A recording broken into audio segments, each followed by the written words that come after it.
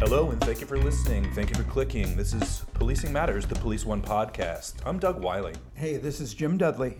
Jim, this summer, and I'm really quite surprised to have seen this, Louisiana recently became the first state to enact a Blue Lives Matter law, in essence making it a hate crime to assault or kill a police officer.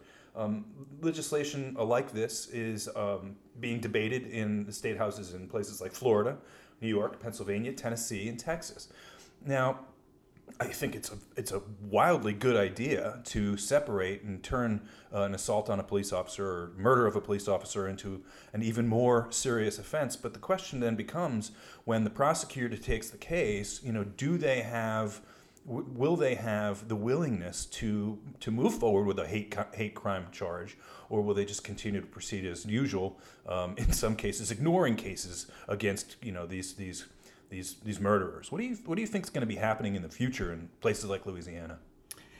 Well, it's interesting that they're proposing the legislation. If you look at hate crimes in general, the standard and classification of types of hate crimes vary from state to state. And you would think that there would be a national standard, but there's not. Mm-hmm. And in class, I talk about it often. We do a segment on research. I use the ADL, the Anti-Defamation League website, to show the map of the United States, and state by state, how they classify hate crimes. And you'll often see that some states recognize hate crimes by discrimination or acts due to the race, gender, ethnicity, disability, religion, sexual orientation, and others relating to the victim.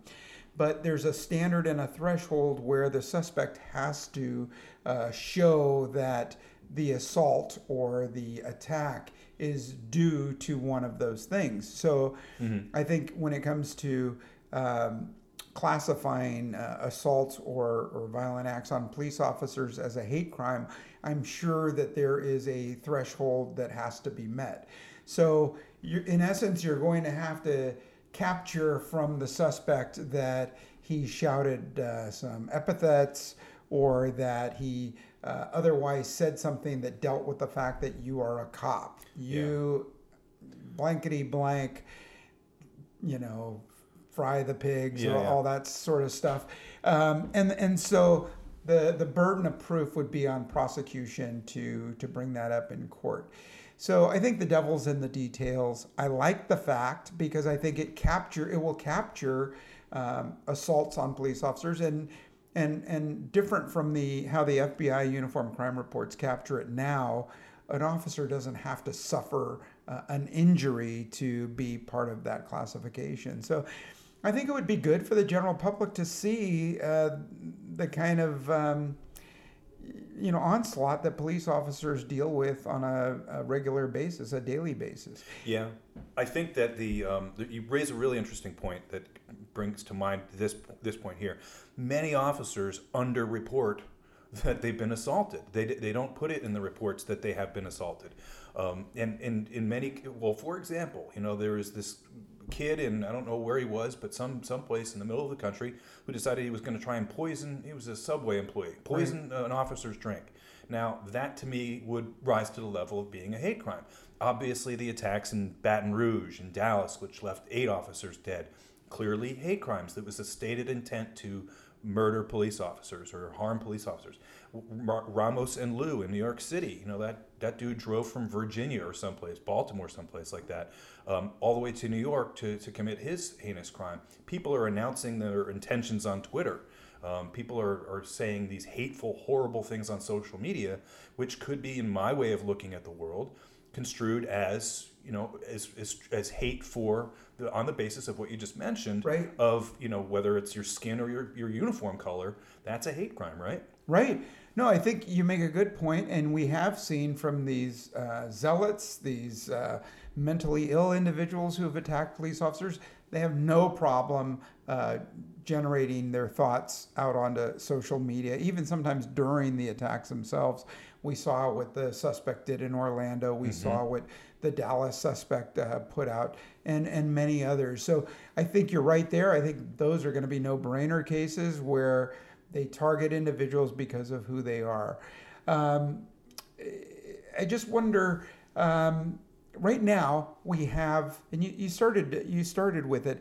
We have on the books crimes, felony threats against police officers, assaults on police officers, their own codes, but we often don't see them. And I think sometimes it's the machismo of the law enforcement officers who say, "Hey, you know what? I'm not gonna make a police report or charge a guy every time he threatens me or every time he takes a swing at me. It's part of the job."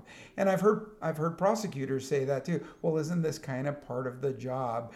So I think we need to get over that. We need to make sure that we log these things, we tabulate them, and we build up this database so we could show the public. I think there's a lot of misinformation out there to the public where officers are assaulted repeatedly.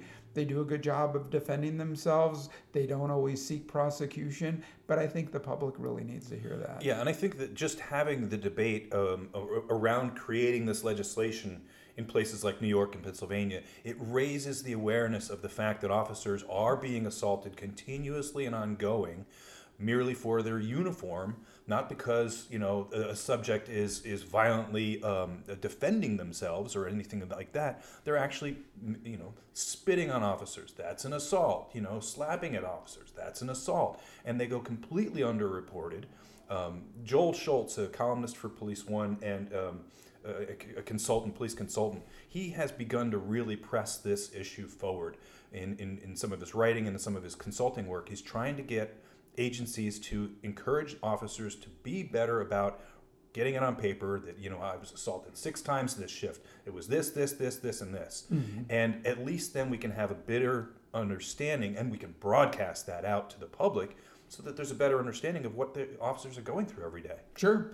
And I think as far as a deterrent factor, I really don't see the impact of a hate crime charge for assaults on police officers, because many of the people that we deal with or are often assaulted by are people that are intoxicated, they're under the influence of drugs, they're deranged, they're mentally ill. So I don't think there's a real deterrent factor where somebody would say, wait, I'm going to stop. I'm not going to assault this officer because I know I can go to jail. I think in these cases, they're crimes of passion, if you will, or they're crimes hate is a passion. It's right? A passion, but these people are caught up in the moment. They don't want to go to jail. They don't want to be arrested. But we've seen in Philadelphia people rush up to officers minding their own business and attacking them, sometimes with firearms. Yeah, I mean, it's there are these increasing numbers of ambush attacks. At the time of this recording, firearms deaths are up, I think, 78 or so % over last year. There's been a 300% increase year over year in the number of ambush attacks, 300%. And I think, when you have officers who are being attacked with a machete or a handgun or what have you, or personal weapons, fists and knees and feet, because of what they're doing, because of the job that they've decided to take, I find it fascinating that Louisiana, being the first in these other states taking it under consideration, that the prosecutor could actually bring a hate crime charge. And I agree with you completely. There's no deterrent factor here at all. Right. But as a consequence factor, you're going to add extra years to the charge, and if they're found guilty, they're going to spend more time in jail, which will keep them off the street. Obviously it becomes a CO problem there. Sure. But the officers then, I think, are protected. Sure, I like it. Life sentence, 30 days at a time. Sounds good to me. We'll be back again next week with another policing podcast, Policing Matters.